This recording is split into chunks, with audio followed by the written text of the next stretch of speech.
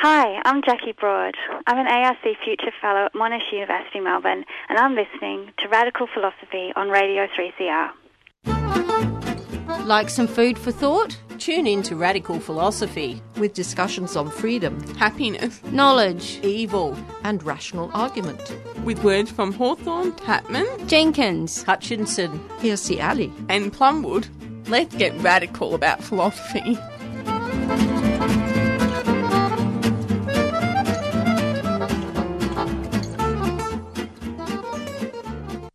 You're listening to Radical Philosophy on 3CR Community Radio, 8:55 on your AM dial, and I'm Lucy Main, a master's student at Monash University.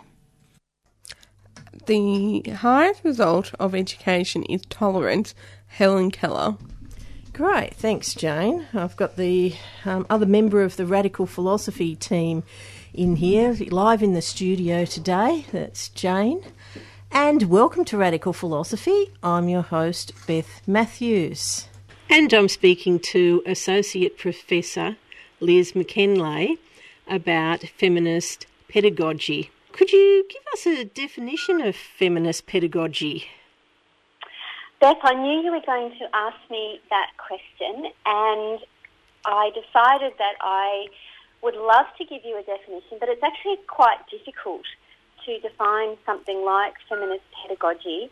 And part of the problem relates to, or the problematics of providing a one-size-fits-all description of feminist pedagogy is because of the various ways that people bring feminist understandings and politics and philosophies into teaching and learning. And as you know, there are many different kinds of feminisms and many different shapes and sizes of feminists. And so that's quite true for feminist pedagogy as well. And there's a lot of debate in the field around whether someone labels themselves a feminist teacher and addresses feminist content. Does that mean that they're actually doing feminist teaching and learning? And the general consensus is that labelling yourself in that way is not sufficient to be a marker of a feminist pedagogy. So I guess when we start to look at the different terms and theories and approaches that are used to define, there's a dithering array of terms and metaphors that try to bring meaning to this concept. And in some ways, when you start looking and trying to find your way through that material in literature, it looks quite chaotic and contradictory.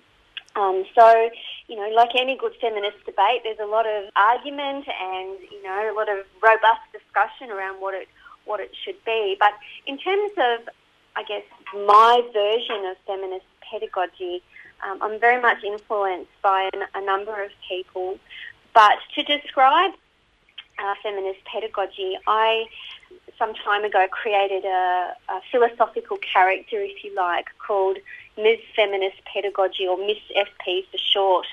And one of the things that I decided was really important was that feminist pedagogy is something which dares to subvert the mind-body split and allows a body to be whole in the classroom and, as a consequence, wholehearted. So that idea of really disrupting the patriarchal view that mind-body are in opposition, and trying to think about this idea of feminist pedagogy as an embodied process, and thereby thinking around the historical body of feminist pedagogy and the contemporary body and what it might be becoming as a result of that. So I guess for me, very much it is this idea of disrupting the notion that it's not possible to teach and learn with compassion, not possible to teach and learn from the heart, that emotion is not allowable as a way of knowing, and really trying to think about if we decide that an embodied way of teaching and learning is appropriate for an enactment of a feminist politic in teaching and learning, what might that look like and what other things come into play. I think one of the things around feminist pedagogy, and in effect being feminist in the academy, is that idea of entering into a dangerous borderland where any moment, you're willingly putting yourself into danger. And for me, that's very much a Helene Cixous, a Cixousian concept of the freedoms to be found by putting yourself in a dangerous place in terms of being a woman, becoming a woman, and using teaching and learning to put in place very much a feminist counterattack to a patriarchal way of doing things in teaching and learning. So what was it that inspired your interest in feminist pedagogy? I think for me it was that sense, living and working in neoliberal times in the academy, what might it mean to not live a life divided? Neoliberalism is very much about focus on the individual, moving away from a sense of collectivity. And my own sense of being a feminist and a feminist politic has always been this idea of collectivity and collaboration, communication, dialogue, a sisterhood, if you like, of various kinds. And so I decided that was very much a principle that I wanted to be able to live and breathe in my classroom, so that I could, live a life undivided from my feminist politics and my feminist teaching and learning coming together in the one space. That also stemmed very much from my work and the teaching and learning I've received from communities of Indigenous women, particularly up in the Northern Territory, and the emphasis that they have always placed on the centrality of relationship as an important pathway towards knowledge and for knowledge. And that relationship grounds epistemology, and it grounds who we are in the world, and it becomes, relationship in some senses becomes a more ethical way of teaching and learning and of creating knowledge. And so for me, I felt that was an important principle that I wanted to bring into my teaching and learning space. And then I started to look around to see, well, what have other people said about being feminist and having this other way of thinking around pedagogy that's not just about, a master filling up the cups which are the students sitting in front of them. What might happen, again, if relationship is at the centre, and is that something that we could become or is described and theorised through the lens of feminist pedagogy? Really trying to live the kind of feminist life I wanted to through my teaching and learning. So how long has feminist pedagogy been around? So feminist pedagogy, I guess, really starts to grow up alongside the second wave feminist movement in lots of ways. So, from the 1970s onwards.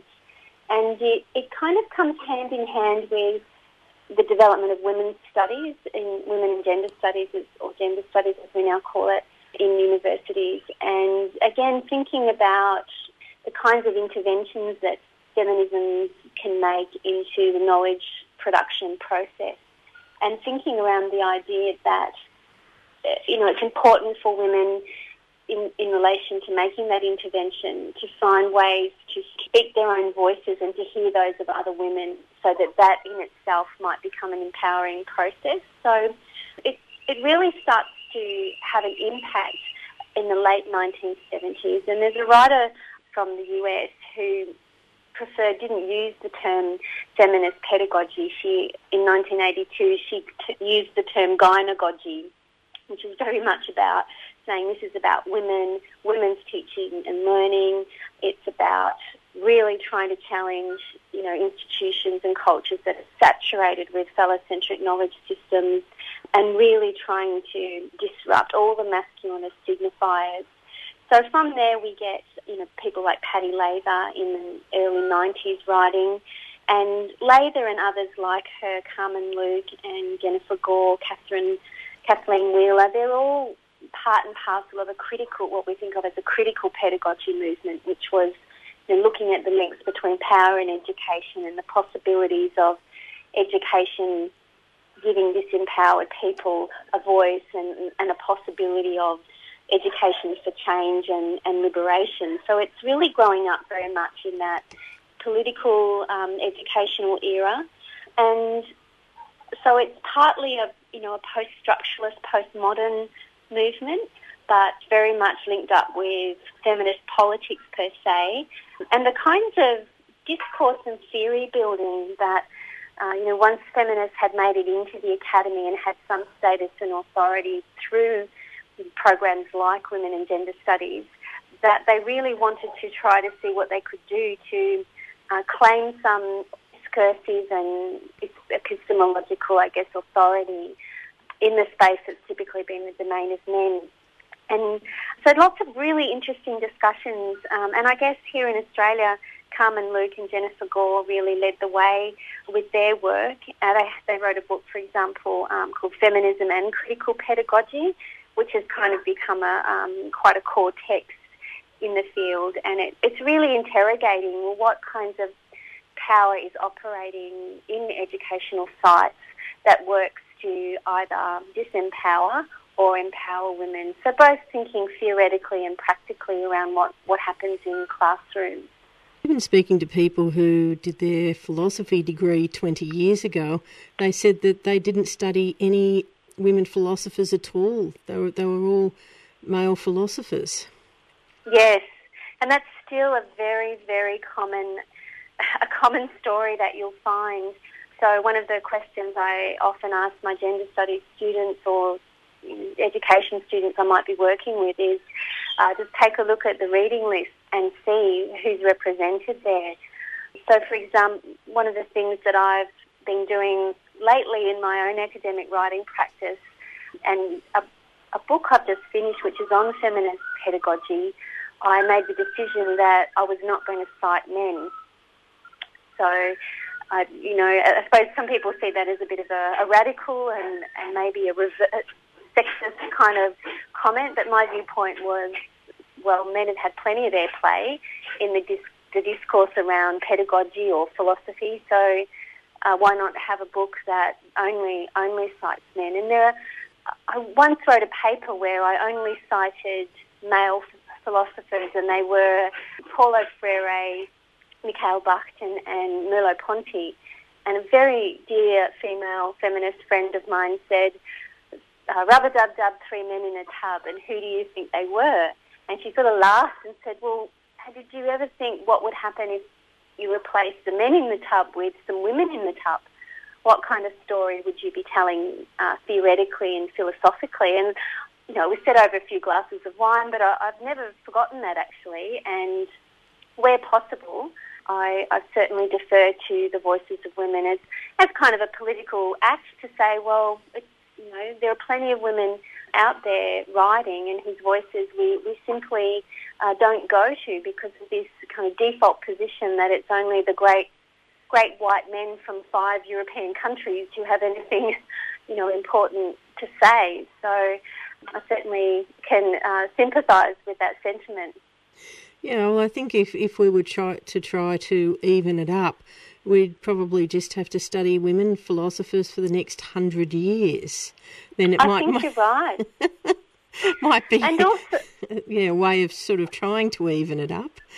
Yeah, I recently attended a conference which, on the face of it, it was a big colonial conference. It was a really fascinating set of discussions over 3 days, but very masculinist in terms of the name-dropping of all of the Foucault, Derrida, Levinas. And I guess I was sitting, being the naughty little schoolgirl at the back of the conference room, writing notes to my friend sitting next to me, and she just happened to say, I'm so sick of hearing about all these male philosophers, white male philosophers. And then we started to just imagine a conference where you were only allowed to come if you cited women. Only women were allowed to be cited at conferences. And talking to some older women, a different generation than me, who've been in feminist circles in the academy for a long time, they were kind of laughing but lamenting that that's a conversation we're still having, even though it was, a radical conversation in the 70s. It's still a conversation that we feel we need to have now, so many years later, which I guess, from my perspective, really attests to the formidable centre of phallocentric, masculinist, patriarchy in the academy. That we've still got a lot of work to do. But the picture that I've drawn of Miss Feminist Pedagogy, I'll just explain some of the things that she has on. So she's wearing a pair of Praxis-branded running shoes. So her shoes are talking about how to bring theory and practice together, and that in itself is quite central to the liberatory goals of feminism. But in terms of feminist pedagogy, it's about having those kind of shoes, running shoes on, enables feminists to walk the talk and talk the walk in a classroom. So it's grounding feminism in the academy and the classroom as well as in the everyday.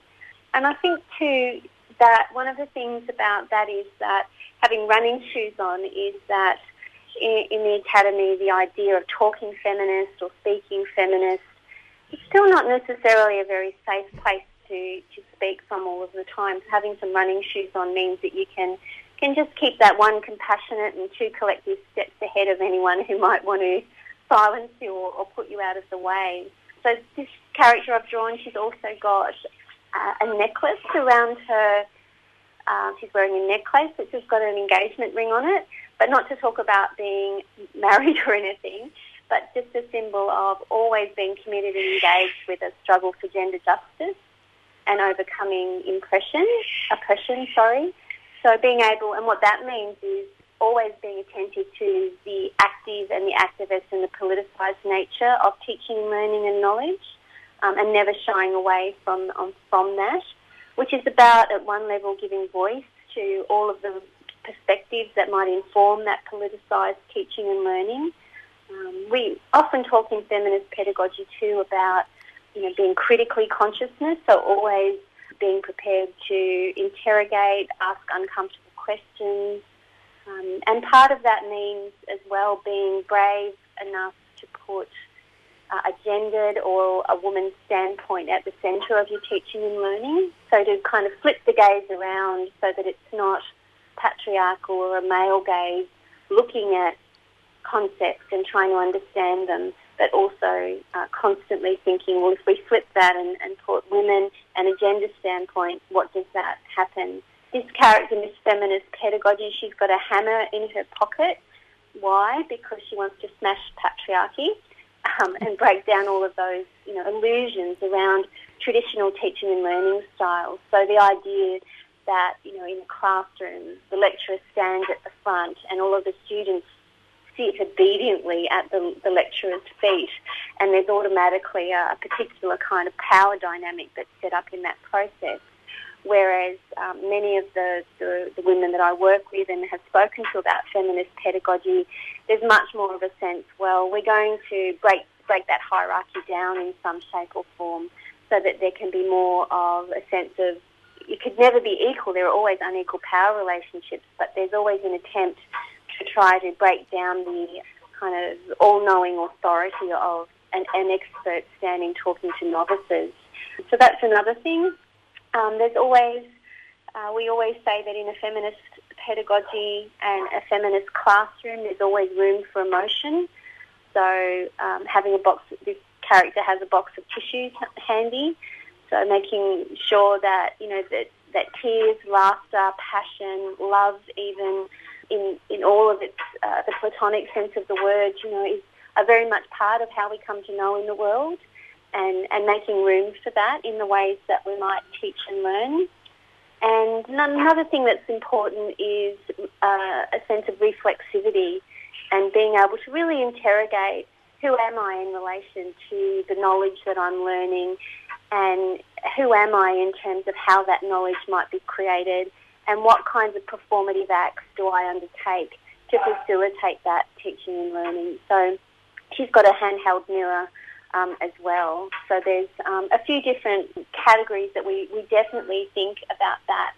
For me, another aspect of feminist pedagogy that I think is important in this moment that we're in is a sensitivity to the colonising nature of teaching and learning and what that means from a feminist perspective. So I guess there's some of the qualities. It's probably not a really simple answer, but certainly their engagement, embodied knowing, emotion, collectivity, they're some of the kind of hallmarks of what we think of in relation to feminist pedagogy. And they do align they should and do align with some aspects of a feminist politics as well. Oh, she sounds great. So could you explain about the principles of feminist pedagogy? I guess when we think about feminist pedagogy, it's not disconnected from what we might think of. Well, I guess everyone has a different understanding of what feminisms are working towards, but with feminist pedagogy, we very often speak about teaching and learning practices that at the heart have a search for gender justice.